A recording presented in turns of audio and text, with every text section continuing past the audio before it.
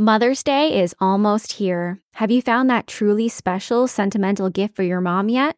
Don't worry, I got you. MyLifeInABook.com is a unique service that turns your mom's life stories into a beautiful book. Here's how it works. Every week, MyLifeInABook.com will send her a question via email. These can be pre-written questions about her life or any custom questions that you want to ask. And then she can either type her response or use their voice-to-text feature, and MyLifeInABook.com compiles all of her responses into a beautiful keepsake book. Imagine discovering stories about her youth, adventures, and the challenges that she overcame. This book becomes a legacy, something you and your children can treasure forever. Your mom has given you a lifetime of stories. This is your chance to give her a way to share them. I loved this idea so much that I've started my own My Life in a Book for my children to have. The thought of my son and daughter being able to learn about my life story as they grow into their own adulthood is truly special. It's been an enjoyable journey of self-reflection for me too, with questions like, which one event made the greatest impact on your life? It's brought back memories I didn't even know I had. I love it, and I know your mother will too. Check out MyLifeInABook.com and use code SerialNapper at checkout for 10% off. Create an unforgettable gift for your mom this Mother's Day. That's MyLifeInABook.com and use code SerialNapper for 10% off today.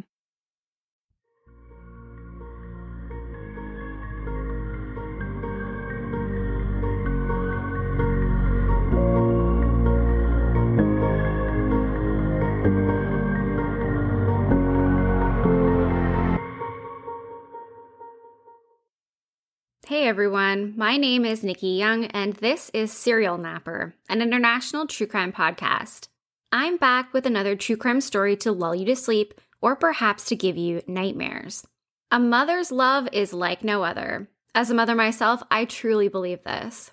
I also cover a lot of different cases involving children, and while I have no idea what their mothers have gone through, I can imagine the absolute rage that they would have against the perpetrator.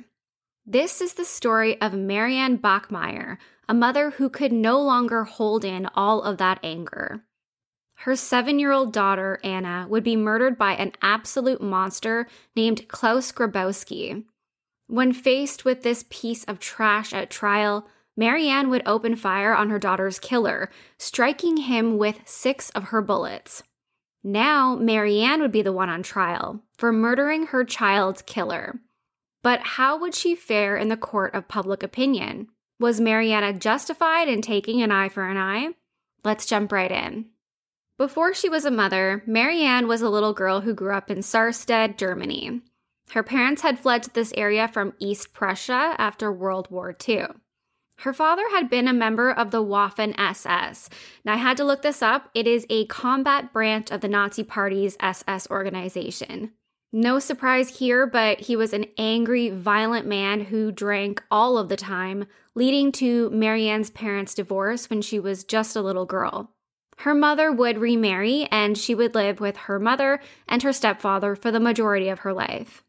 It was not an easy living situation growing up. Marianne described her home life as a dictatorship. She said that her stepfather was incredibly strict, and he perceived her to be a difficult teenager. It was a very conservative, religious household with a lot of rules that she had trouble following. Eventually, her mother would get sick of her rebellious nature, and she would just kick her out of the home, and Marianne would have to make it on her own in this world. When Marianne was just 16 years old, she became pregnant with her first child, and she decided to give the baby up for adoption. She knew at that point in her life that she was not ready to become a mother. Then, when she was 18 years old, she became pregnant again, this time with her second child, and once again, she decided to give the baby up for adoption. The second pregnancy was supposed to be different than the first. It was a pregnancy with her boyfriend at the time, and she had wanted to keep the child initially. However, shortly before giving birth, she was sexually assaulted by an unknown man. In the end, she decided to give up her second daughter as well. Marianne would grow up a bit and then begin a serious relationship with a bar manager named Christian Berthold.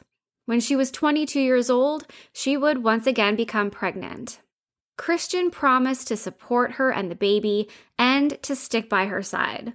However, when Marianne gave birth to a daughter named Anna in 1972, Christian suddenly decided to back out of his responsibilities. He took off.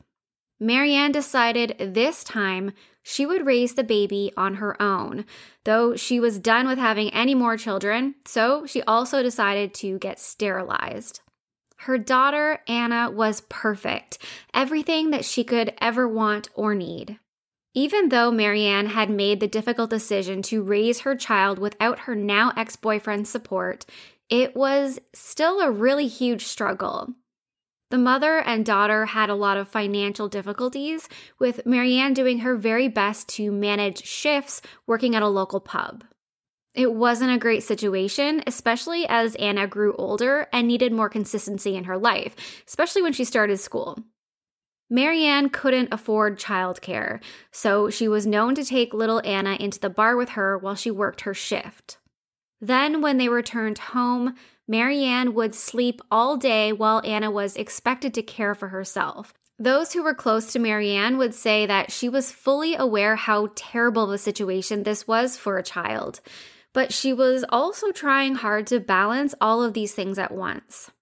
It was just a really sad and difficult situation all around, because as a result, Anna didn't have much of a childhood. And then she was taken. 7-year-old Anna Bachmeier was described as a happy and open-minded child. On May 5th, 1980, she would be taken from this world by a 35-year-old neighbor named Klaus Grabowski. On this day, Marianne was having a disagreement with little Anna. They had a huge argument, and even at this early of an age, Anna decided that she would skip school and instead go visit with a friend. It's unclear exactly what events transpired while she was on her way to this friend's home. However, we do know that she would come into contact with Klaus Grabowski. Klaus Grabowski was a neighbor of theirs, and he also worked as a butcher. It's believed that he lured her to his home with the promise of letting her play with his cats. Once she was at his house for a few hours, he strangled her with pantyhose. Then he put her in a cardboard box, which he discarded on the bank of a canal. Grabowski was no stranger to hurting children. He had a criminal past and a pretty extensive history of abuse. He had 2 prior charges of sexually abusing girls, and he was a registered sex offender. In Germany, someone who is convicted of sexually abusing children used to be able to opt in to be castrated as part of their treatment. And yes, I said treatment because the German government strictly refers to it as a treatment rather than a punishment. Grabowski opted to be castrated, and he underwent hormone therapy. It would have been fairly simple for the police to put together the pieces when little Anna went missing. Grabowski was Anna's next-door neighbor, and he was a sex offender. He likely would have been one of the very first people that the police would have wanted to speak to. However, it didn't even get that far. Grabowski's fiancée decided to call the police because he had confessed his crimes to her.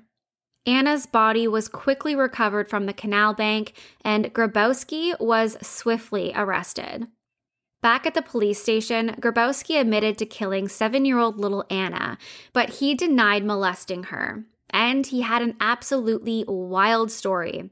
This monster claimed that Anna was the one who attempted to seduce him, and when he didn't go along with whatever she wanted, she blackmailed him. According to him, she said that if he didn't give her money, she would falsely tell her mother that he had sexually abused her. So he panicked and he killed her. Marianne was devastated by her daughter's murder, but she was even more distraught over this ridiculous claim that her killer was making. To suggest that an innocent little girl would ever come up with such a thing, it's ludicrous and it's absolutely indignant to her. The prosecution alleged that they believed the crime was sexually motivated, and they wanted to charge Klaus Grabowski to the fullest extent with both sexually assaulting her and then murdering her. But of course, Grabowski denied the former, and it would all have to go to trial. I always find it to be the ultimate final knife in the stomach when a killer pleads not guilty, meaning the family now has to go through a trial and hear all of the graphic details and see all of the gruesome photos of their loved one. To plead guilty and to expedite the process is, in my opinion, an act of mercy and an act of true remorse. The trial began in March of 1981 at the District Court of Lübeck. Klaus Grabowski's defense was that he killed Anna during a time when he was experiencing a hormonal imbalance. Like I mentioned earlier, when he was in prison for sexually abusing another child, he had volunteered to be castrated. He blamed the castration for this hormonal imbalance that he said caused him to kill Anna that day. Anna's mother, Marianne, had to sit quietly in the courtroom day after day and listen to these excuses as to why her child was no longer alive. On the third day of trial, she could sit quietly no longer.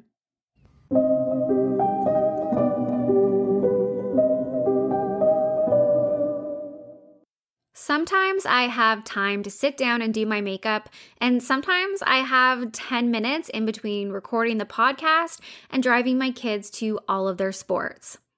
That's why I love mommy makeup.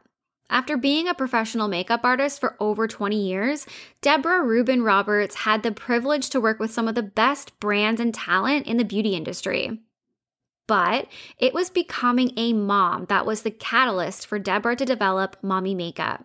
She figured if she needed clean cosmetics that were fast and easy to use and gave makeup artists quality results, surely other women did too. Mommy makeup is talc-free, paraben-free, cruelty-free, non-comedogenic, multitasking, and it's made in the USA. They also offer free shipping on all US orders. I can tell you that my personal favorites are the Triple Sticks lipstick, the cream blush and treatment all in one, and the Stay Put matte lip cream. I have it in the shade Dusty Rose, and I love it. You can save 20% off your first makeup order by using the promo code SerialNapper at checkout or by going to mommymakeup.com/serialnapper. Just use the code SerialNapper at checkout to save 20% off your first makeup order, or go to mommymakeup.com/serialnapper.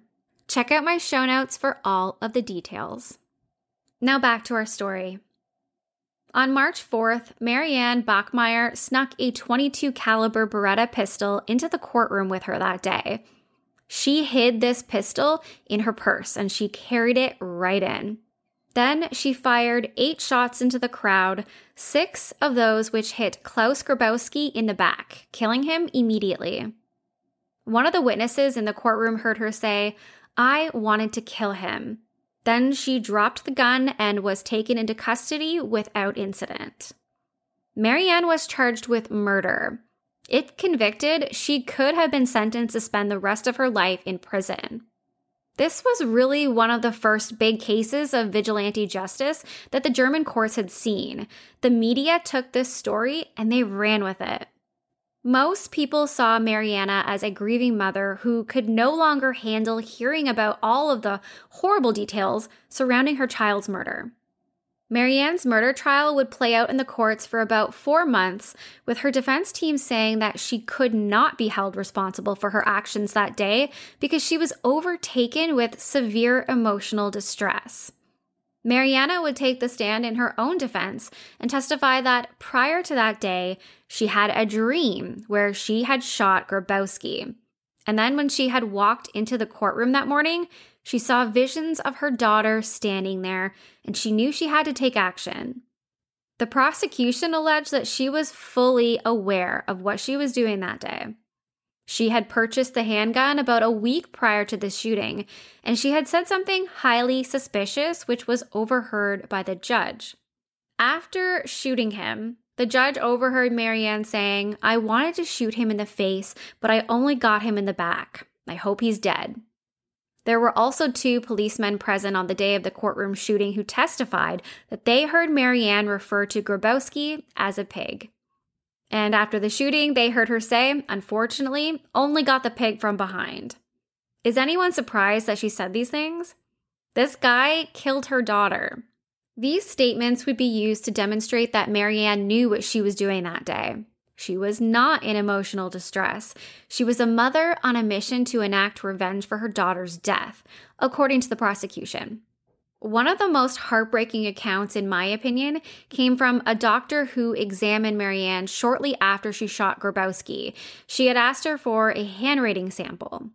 According to the doctor, Marianne wrote on the paper, "I did it for you, Anna," along with 7 hearts. With the overwhelming support of the country behind her, the murder charges would be dropped.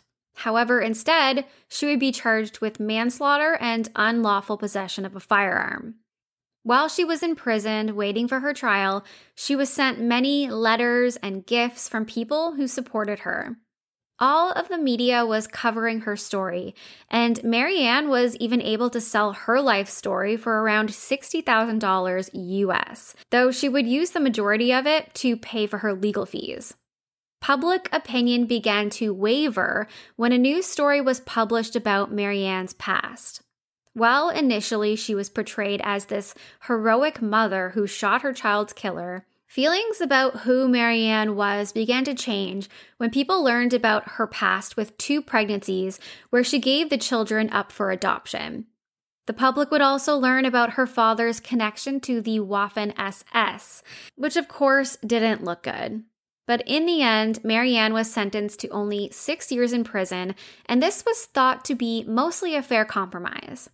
After sentencing, a poll was carried out by the Allensbach Institute, which indicated that 28% of Germans thought that her sentence was appropriate. 27% believed that the sentence was too heavy, and 25% believed that it was too light of a sentence. So it was pretty mixed, with a slight skew towards Marianne should be free. Marianne would actually only serve 3 years for shooting her daughter's killer. She was released early from prison because she was deemed to be a risk for suicide. When she was released, she would move on with her life the best that she could. She married a teacher and she moved to Ghana, where her husband taught at a local school. A few years later, she would ultimately divorce this husband and move to Italy, where she worked as a euthanasia assistant in hospice. Sadly, at the early age of just 46 years old, Marianne Bachmeier would die from pancreatic cancer. She was buried right next to her daughter, Anna. And this is where I turn it over to you to ask, do you think that Marianne was justified in shooting her daughter's killer? Do you agree with the idea of an eye for an eye? Or do you think that Marianne should have been charged with murder? Is vigilante justice ever okay? Let me know what you think. That's it for me tonight. If you want to reach out, you can find me on Facebook at Serial Napper. You can also search for me on Apple or Spotify or wherever you listen to podcasts. Check me out on Twitter at serial_napper, or I post things on TikTok, Serial Napper Nick. If you're watching on YouTube, I'd love if you can give me a thumbs up and subscribe. Until next time, stay safe, stay kind, especially in the comments. Bye.